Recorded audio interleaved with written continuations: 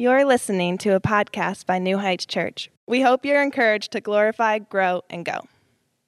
Get your Bibles ready. I'm going to tell you real quick what I want you to pin in your Bible, which you look up on your phone, and you're going to hold it there until I tell you, okay? Have Isaiah 13 ready and Isaiah 19 ready. Just have those ready to shoot.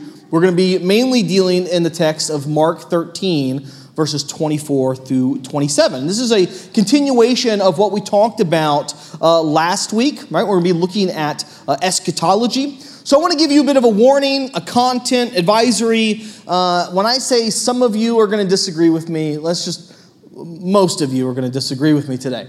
And that's okay. That's fine. There's nothing wrong with that if you disagree with me in the area of eschatology. Reason being is because this content is open-handed material, right? This is not essential to what it means to be a Christian. This area of eschatology is very complex. And just, look, Will said it last week that even the pastors disagree. I disagree with some of the other guys. Some of the other guys disagree with me. The reason why, maybe they disagree with me is because they haven't come to the realization that they're wrong yet. But they'll get there. Just pray for them, pray for them, pray for them. But in all seriousness, it's because this stuff is just complex. And you're going to see that. So much of what the stuff we're going to be talking about, it's not that it's not important, right? It's not that it's not important. I just want to re-emphasize.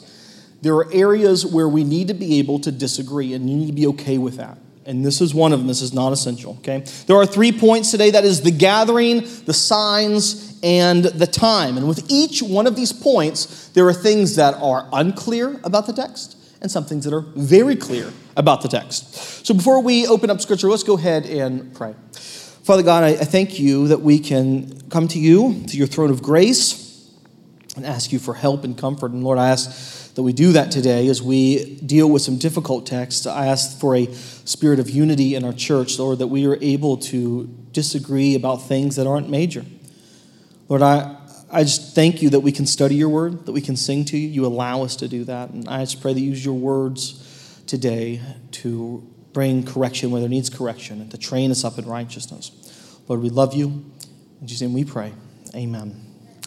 So the first point we're going to see is the gathering. Okay, this is Mark 13, 24 through 27. I'm going to read that now. It says, "But in those days after the tribulation, the sun will be darkened, and the moon will not give its light. And the stars will be falling from heaven, and the powers in the heaven will be shaken. And then they will see the Son of Man coming in the clouds, and with great power and glory. And then he will send out the angels and gather his elect from the four winds, from the ends of the earth to the ends of heaven." So if you remember last week when Will was talking about the first part of Mark 13, right? Jesus says, listen, I'm going to destroy the temple. And I'm going to turn every brick's coming down. And naturally, the disciples say, okay, well, that's concerning. When's that going to happen? Right? I've got questions. And so Jesus explains, as I think Will pointed out well, that what the disciples thought was also the destruction of the temple, which is also the end of the world, that these two things are not the same. Rather, he explains to this group of disciples that there's going to be persecution through a tribulation and through judgment. Now, Jesus' main point here, as you heard, is that he's going to gather his people. But before that happens, right, we see there's tribulation and maybe some sort of cosmic event as the sun goes dark and the stars fall. And that's the part that gets unclear. So let's look at it again. If you don't mind, put 24 and 25 back up on the screen for me.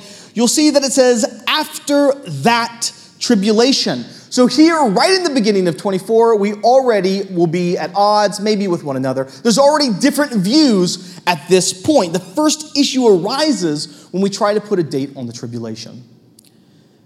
Now, if you believe Jesus, or one of two things. Either Jesus is talking to them about a tribulation they will face, or he's talking to a future generation about a great tribulation that is coming. If you think the tribulation hasn't happened yet, then you're what's called a futurist. A perfectly fine position to have. An orthodox position to have. One started around after the Great Awakening, around after the 1850s. It became really popular. But because I have to be difficult, that's not my position. I hold to what most of church history held to, and that doesn't mean it's right. It could be just a really wrong old idea. But I hold that the tribulation, the Great Tribulation, happened to the early church. I believe it's what Acts reports to us about when Christians were killed, and what Paul writes extensively about in the epistles, where Christians were persecuted. Now, I think much of the New Testament deals, right, with this great persecution that many of them endured. And what I would argue is that Jesus is answering the question. Since you disciples are asking me, when will this tribulation and judgment happen? Jesus seems to be telling them, in my opinion, you are going to face tribulation. Now take a look. And by the way, if you disagree with me, it's okay. You're going to hear me say that a lot. It's fine. Some of you are curling up your nose already, like, I don't like where this guy is going. Just hear me out for a second. Take a look at what Will preached last week in Mark 13. Back in verse 14, notice, you may not see it up here. You may open up your Bibles, Mark 13, verse 14. But when you see the abomination of desolation standing there, where he ought not. Verse 21, and then if anyone says to you, speaking to the disciples, look, here is the Christ, or look, there he is, do not believe it. Verse 23, but be on guard, I have told you all these things beforehand. So, I think when Jesus says you, he's speaking to the disciples. I do not think when he says you, he's speaking to me over 2,000 years later, or whenever you think the Great Tribulation is going to happen. He tells them, right? Listen, he says, to you are going to see the temple destroyed. They did in 70 AD. He tells them, you are going to see a great persecution, which they did. Christians were heavily persecuted and killed. So because I do not see this as a futurist event in a day where, myself or my kids or grandkids are going to experience, I know some of you are like, well, all right, well, you have to explain the following text, right? Because it says there's a great tribulation, and then there's some crazy stuff that follows, right? Verse 24, but in those days, after the tribulation, the sun will be darkened, the moon will not give its light, and the stars will be falling from heaven, and the powers in the heavens will be shaken. Now listen, I check the weather every day. Last time I checked the weather, the sun was still in the sky. And the stars, I saw them last night. The moon I saw the other night. I've seen these things. So if they're still there, you might be going, what is so unclear about it then? Obviously, the tribulation hasn't happened because the cosmos is still intact. Only if it were that simple. All right, now I told you to get Isaiah 13 ready for me, right? So you have Isaiah 13 ready because you are interested in maybe this different perspective. So if you would, turn to Isaiah 13. It's not going to be on the screen. You're going to have it ready in your hands. Let me read it. For the stars of the heavens and their constellations will not give their light. The sun will be dark at its rising, and the moon will not shed its light. A lot of translations have this area in Mark 13 in quotations or italicized because Jesus is quoting Isaiah 13. And again, you might go, what's the big deal? Yeah, sure, he's quoting Isaiah about what's going to happen like in 2021. But there's a problem with that. Isaiah 13 is not talking about the end of the world. Isaiah 13, if you continue reading, is talking about the judgment of the Babylonians. He says, all this stuff is going to happen, and I'm going to raise up the Medes. I'm going to raise up the Chaldeans, the Persians. I'm going to raise them up to crush the Babylonians. Isaiah 13 is not, again, the end of the world. It's a judgment on the Babylonians. Now, no one believes that there was a point in the Babylonian reign where the stars fell and the sun stopped shining and the moon quit. Right? No one holds to that. Stars and suns and moons are often symbolic in Scripture, right? They're often used as things of authority. In fact, maybe the most popular one that you're all familiar with, when in Scripture talks about how the Lord threw down 1/3 of the stars from the heavens. Is he talking about stars? No, this is metaphorical language of judgment that happened to Satan and to demons. So my argument is this: just as the Lord talked about this cosmic event as in Isaiah 13, just as that had to deal with the judgment of the Babylonians, Mark 13, this passage deals with judgment coming to unrepentant apostate Israel that we would see in fulfillment in 70 AD with the destruction of the temple and the city of Jerusalem. Now think about it. Much of Israel, you know the Scripture, denied Christ. If you remember Barabbas, right? Barabbas, if you remember that character, he was a murderer. They said, who do you want to free from prison, Jesus or Barabbas? And they all cheered for Barabbas. And in that scene, they all yell out, all of Israel, we have no other king but Caesar. This was apostate Israel who subject themselves to judgment by God. So I believe just as the Persians were raised up by the Lord that crushed the Babylonians, that Jesus is telling Israel's apostate Israel is having their day of judgment, and it's going to happen, and you, to the disciples, will see it. Now this phrase, by the way, is not the only language invoked from Isaiah. In fact, some of you are like, all right, maybe you have a point. Some of you are like, no, you're just crazy.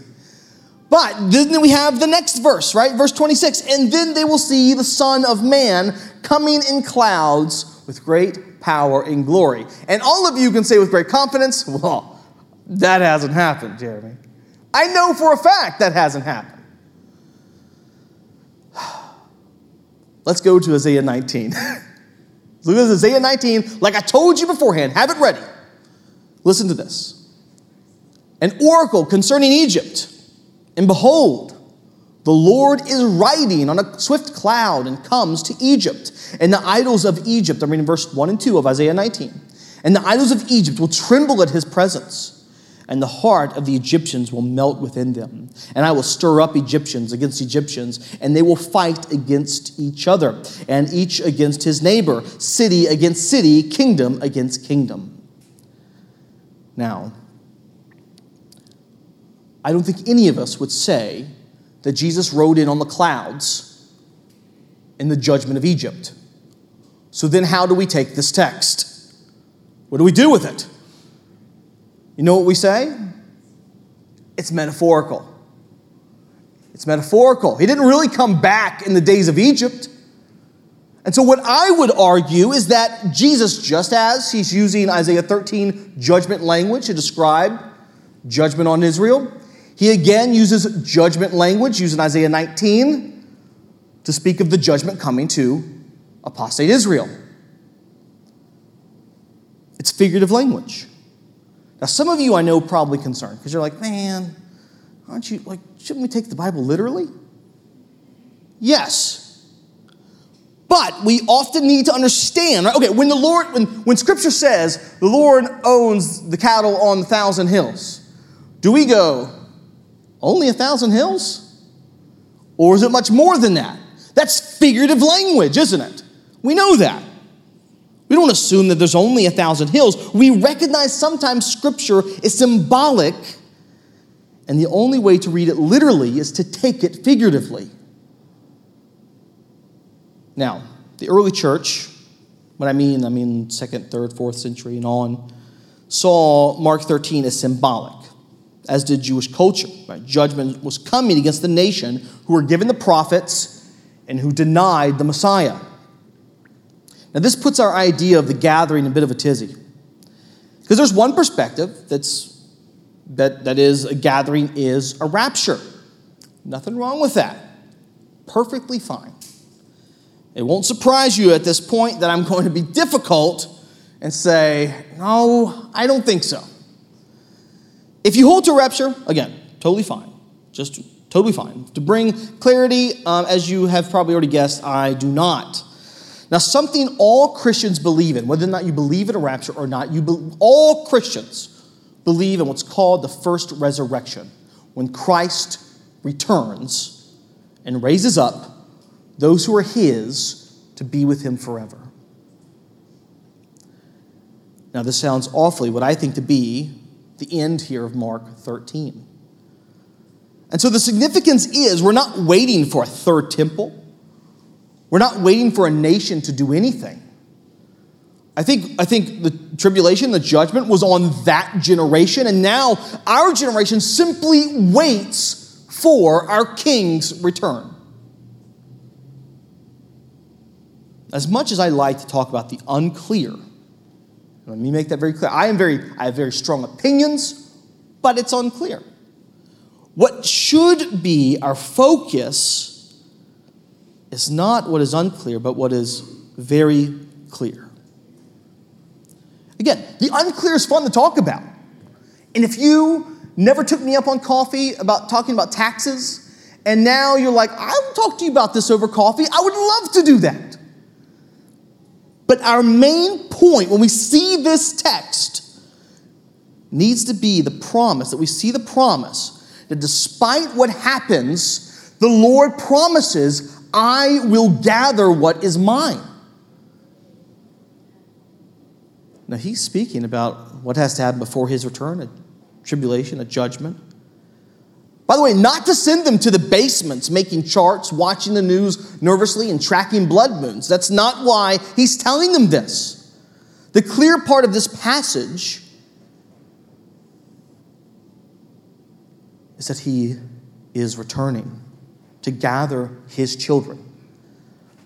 You know, Jesus said, if you have Mark 13 open, if you look back in verse 11, in the same chapter, right? Jesus says, do not be anxious.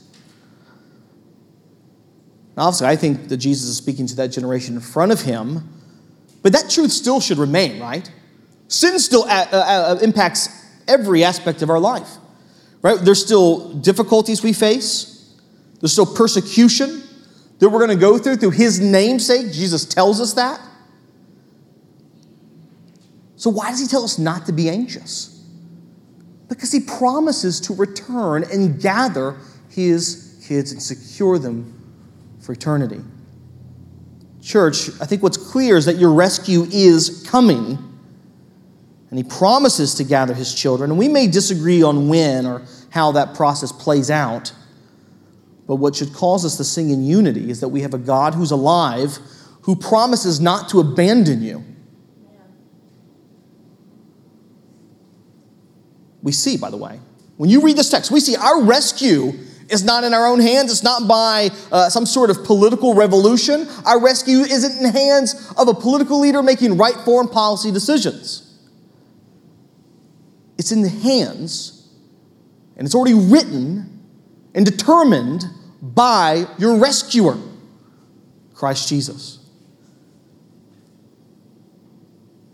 So whenever you think these events may occur, know and remember that the Lord is over them. Your rescue will come by your rescuer. Jesus was not trying to give you ulcers or give them ulcers, but hope in the midst of what looks like to be an unraveling world. What looks like an unravel is really him in complete control. So this should cause you to rest, to Sabbath in his promise. The second point is signs. Now, if you don't know, I turned 38 this past week, and it was really funny. My son, he was really nervous that he was going to miss a birthday. And I don't have birthday parties. I can't tell you the last birthday party. I don't really do birthdays. Like, side note, I kind of feel like mom did all the work, so like mom should be celebrated on people's birthdays. But even then, like I don't. My son knows this, but he said, Dad, listen. He couldn't remember my birthday. Right? Calendars are foreign to him. He says, can you give me a hint when your birthday's here? I said, sure, what do you want me to do? He said, well, can you wear a shirt that says, it is my birthday? That's not so much a hint, but I said, well, I don't have a shirt that says, it is my birthday. And even if I did, Maddox, you could read some of it, but you're just learning how to read. And he was like, oh, yes, reading, yes, I need that. All right. How about this, Dad? When you get up, put on a birthday hat. Put on a birthday hat, and that will let me know a sign that it is your birthday. Now, in the same way, disciples are worried they're going to miss the big bash, right? They're going to miss the Father's Day. And so now they're saying, hey, we need some signs. And so Jesus says, all right, chapter 13, 28 through 31. From the fig tree, learn its lesson. As soon as its branches become tender and puts out its leaves, you know that the summer is near. So also, when you see these things taking place, that is, tribulation and judgment, you know that he is near at the very gates. Truly, I say to you, this generation will not pass away until all these things take place. Heaven and earth will pass away, but my words will not pass away. So Jesus has given some signs of the end, right? Though the question here that is a bit unclear is, okay, who sees the signs? Who is the generation that sees these things? Now, that's what this is the unclear part I want to examine. Who is this generation? If you believe that all of this will happen in the future, then this generation does not mean those who Christ is speaking to in that moment, but it means the generation that will see judgment and tribulation. Now, that's a perfectly fine perspective. Perfectly fine. Orthodox. Though, of course, as I typically do, I disagree. As I pointed out earlier, Jesus keeps saying you to the people who ask the questions. So naturally, I think Jesus is speaking to them. So he says, truly, I say to you, this generation will see these things take place. Now, some critique this position, and I've heard it be put this way, and I find it a little bit concerning. They'll say, okay, listen, if Jesus is talking to them about the signs, and they're the ones who experience the tribulation, if they're the ones who experience this judgment, they see it all happen, then all of this is irrelevant to me. Why do we even study this stuff? What's the point of it? And I've heard this before, and I want you to think, every single week, what do we study? In fact, every single week, what do we do at the end of every service? Something had happened before you were born, that had been promised before you were born, that came into fulfillment before you were born, that has huge implications on today. That is, Christ died, was buried, and resurrected, and we celebrate that in communion every week. So just because something happened before doesn't mean it's not relevant to you. In fact, I would say, look, the covenant with Abraham, that through your seed there's going to be someone that's going to come and save the world, right? That was given and fulfilled before I was born. God rescues Moses, foreshadowing a greater rescue of bondage, right? That happened before I was born. In fact, really all the scriptures were written before I was born. That doesn't make it not relevant to me. It means it's written for me, not to me. I'm not the Church of Corinth. But it's written for my benefit because I can see that the promises of God stand and will forever stand. I can see his faithfulness. I can see the nature of the Lord that we worship. Now, we could argue all day about that. But what is clear, and this should bring us to worship, is the topic at hand, which is difficulty is coming. And Jesus is saying, listen, you're going to see some crazy stuff, violent stuff, scary stuff. And you're going to ask God, what on earth are you doing?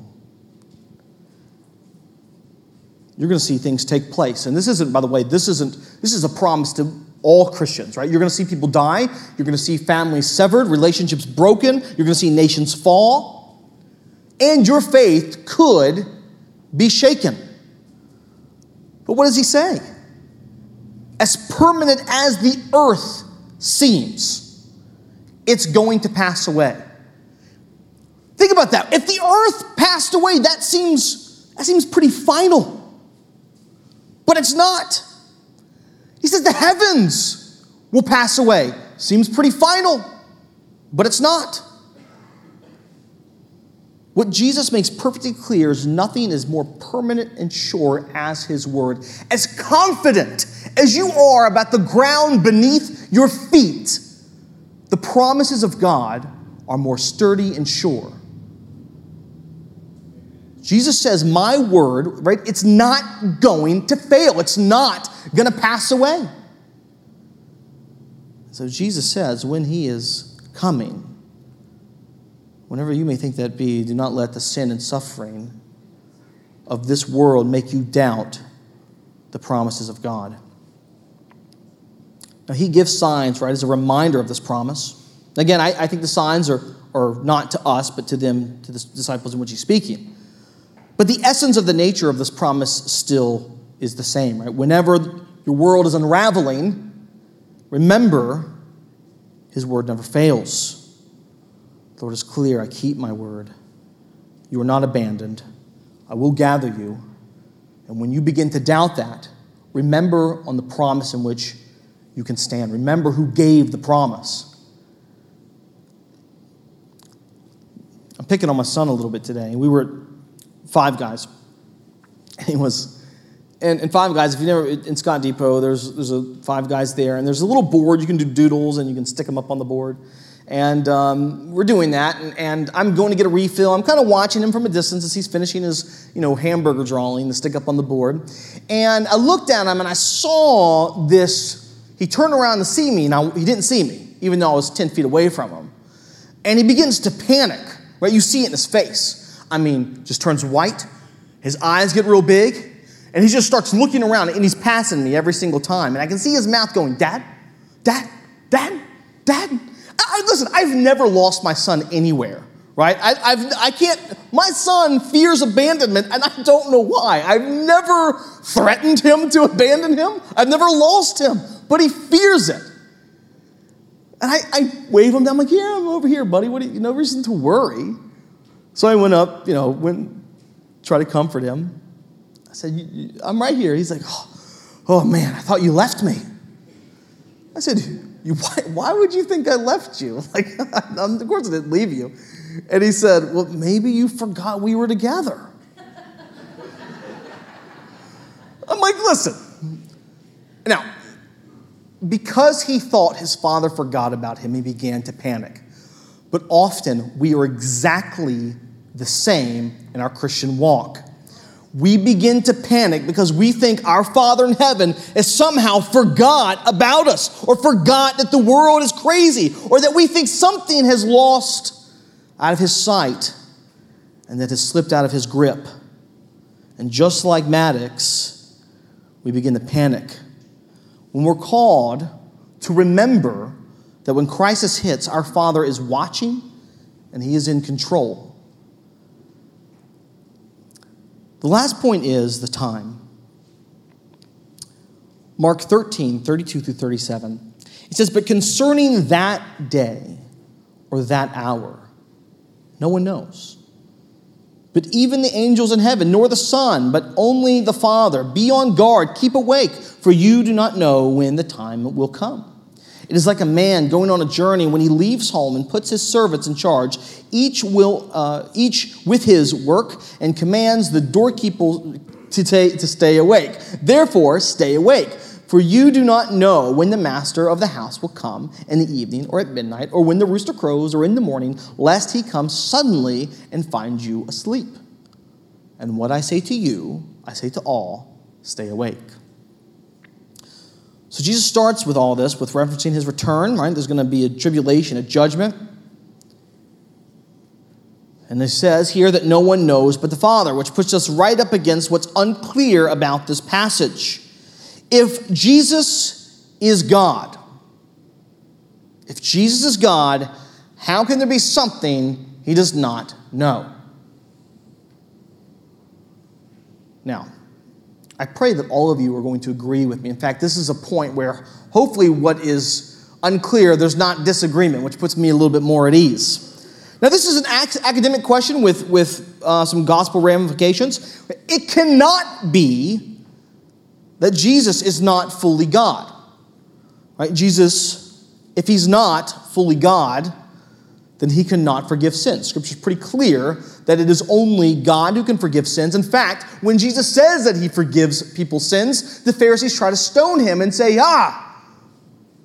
you blasphemer, you claim to be God. So Jesus knew what he was proclaiming, and so did everybody else. But Jesus is, we know, Scripture tells us, fully God and fully man. And you might say, how is it, Jeremy, that Jesus can be 100% God and 100% man? So this is what I want you to do. Please get out something to write with, type in, whatever. And I want you to listen to me clearly because it's very important you hear the answer to this. Some of you aren't taking me seriously. You need to get out something to write with. And listen, very carefully. I don't know. All right, we can move on. No, I'm kidding. We won't move on. But that's the answer. I don't know. I have no clue because my mind can't wrap around that, right? There used to be a time where I would have tried to stood in front of you and tried to give you some sort of explanation, but I can't. I don't know. But listen, that's not all of that, and shouldn't be all that shocking to you. I also don't understand how my cell phone works.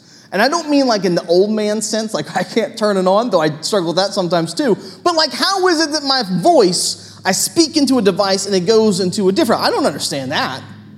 I don't understand how TVs work. I don't understand how planes fly.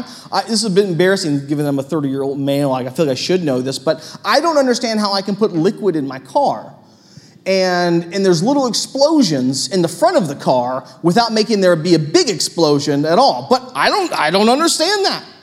I don't understand black holes. I don't understand gravity. I don't understand why in West Virginia we call shopping carts buggies. There is a ton I don't understand.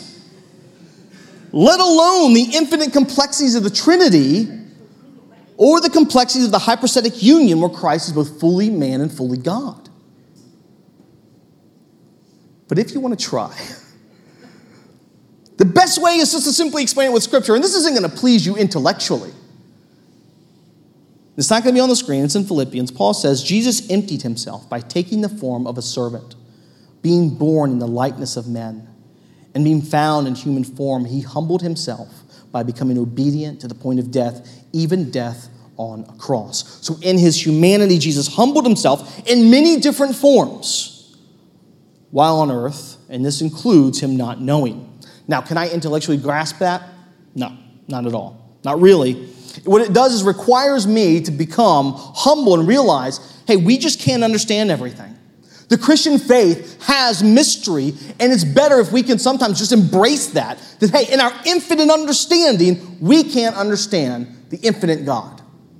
We are finite beings. Now, it's interesting, because guess what? So is eschatology. All of eschatology is wrapped up in mystery. The whole thing. Jesus is like, no one knows the time. And we're like, well, we're going to try. And we obsess over it. Okay, so sometimes I do reverse psychology with my kids, as all good parents do. My son, Maddox, or Claire's so much easier. She's more difficult in some ways, but she has understood my reverse psychology and doesn't fall prey to it. Maddox, on the other hand, he's still young enough. He'll say, Dad, I don't want to go to bed. I'm like, I know you don't, buddy. I know you don't. You're a little guy. And little guys don't like to go to bed. Little guys, they don't have the wisdom that big guys have, that they need sleep. And I go on about how he's just a little guy. It's totally fine. He can stay up late because he's a little guy. And you see those wheels turning well, I don't want to be a little guy. Dad, I think I'm tired. I want to go to bed. Like he got one over on me. As he marches off the room, like, oh boy, you got me, Maddox. That's not what Jesus is doing, by the way. Jesus is not trying to use reverse psychology on you. No one knows the time, hoping that you try to sit in your basement and figure it out. That's not what's happening. He meant it. Accept the mystery. And be okay with not knowing or understanding everything. Now, I want you to listen again. If you didn't catch it the first time, do you listen to what Jesus actually wants them to focus on? What is the clear part of the passage? Let's read it again, 33 through 37, if you don't mind putting that up on the screen. Be on guard. Keep awake, for you do not know when the time will come. It is like a man going on a journey when he leaves home and puts his servants in charge, each with his work, and commands the doorkeeper to stay awake. Therefore, stay awake, for you do not know when the master of the house will come, in the evening, or at midnight, or when the rooster crows in the morning, lest he come suddenly and find you asleep. Therefore, what I say to you, I say to all, stay awake. He's not exhorting them to try to figure out the end times. He's exhorting them to stay awake and not fall asleep. Now, this is a message for sleepy people, people who struggle staying focused. And I hope you remember the past parts of Mark when we see how frustratingly unfocused the disciples are, and sadly, how relatable that is to us. Jesus is telling them, stay awake. No one knows when I'm coming back, but when I do not want to find you asleep. Don't let me catch you unfocused and undisciplined, unaware at the task at hand. And church, as you know, right, something we all do agree on, Jesus has not returned yet. And like the disciples, you've been given the mission, the gospel. You are in charge of dispensing it to the lost and caring for the body of Christ. And rather become overly focused on the unclear, it's imperative that we become focused on what is clear. And so what is that? It's a question that we need to ask ourselves. Are we asleep? Or are you awake? Church, are you spiritually asleep? It's more important to know what that looks like, because Jesus gives you the warning. He doesn't want to return and find you slumbering. And so I think Scripture is pretty clear on this, and what a sleepy Christian looks like. It looks like a weakening vigilance against sin. What you used to hate, you now tolerate. The anger and frustration you used to have with your sin, you've now come to peace with it. Accept it. That's who I am. That's my sin. It's all right. There's worse sinners out there. It looks like a lack of conviction, a lack of confession, a lack of desire of His Word. But what does Jesus say?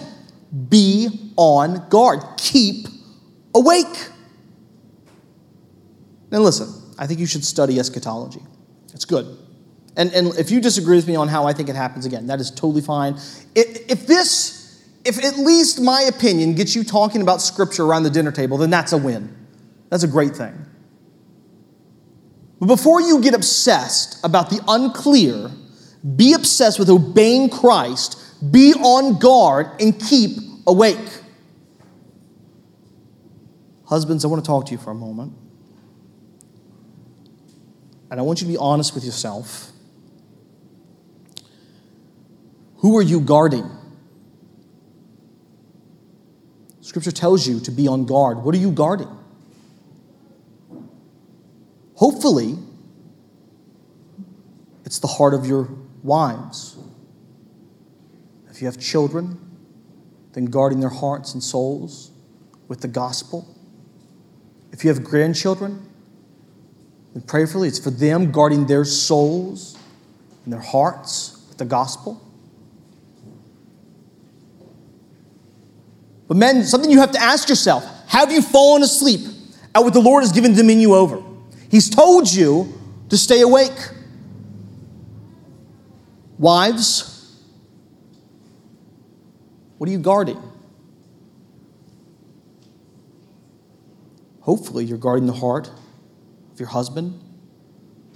If you have children, you're guarding their heart and souls with the gospel.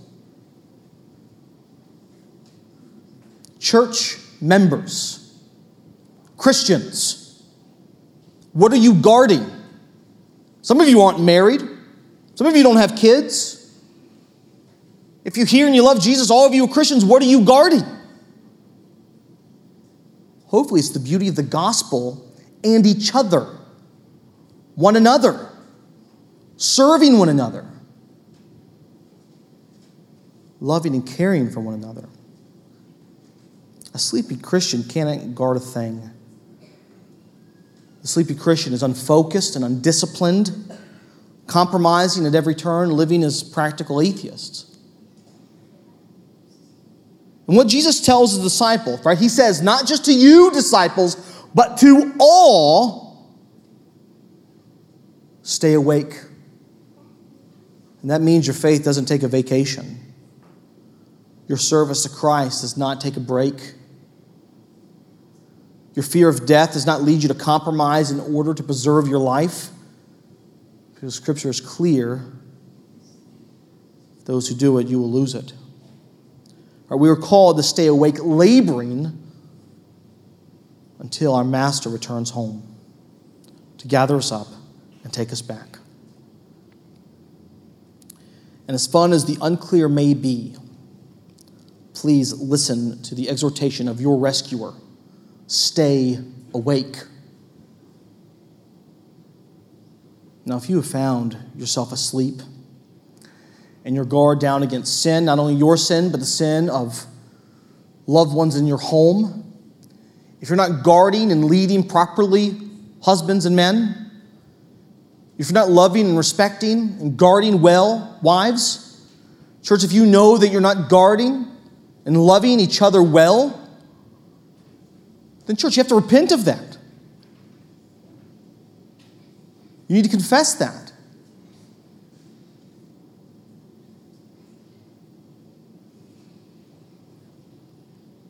So church, that's what I ask that we do.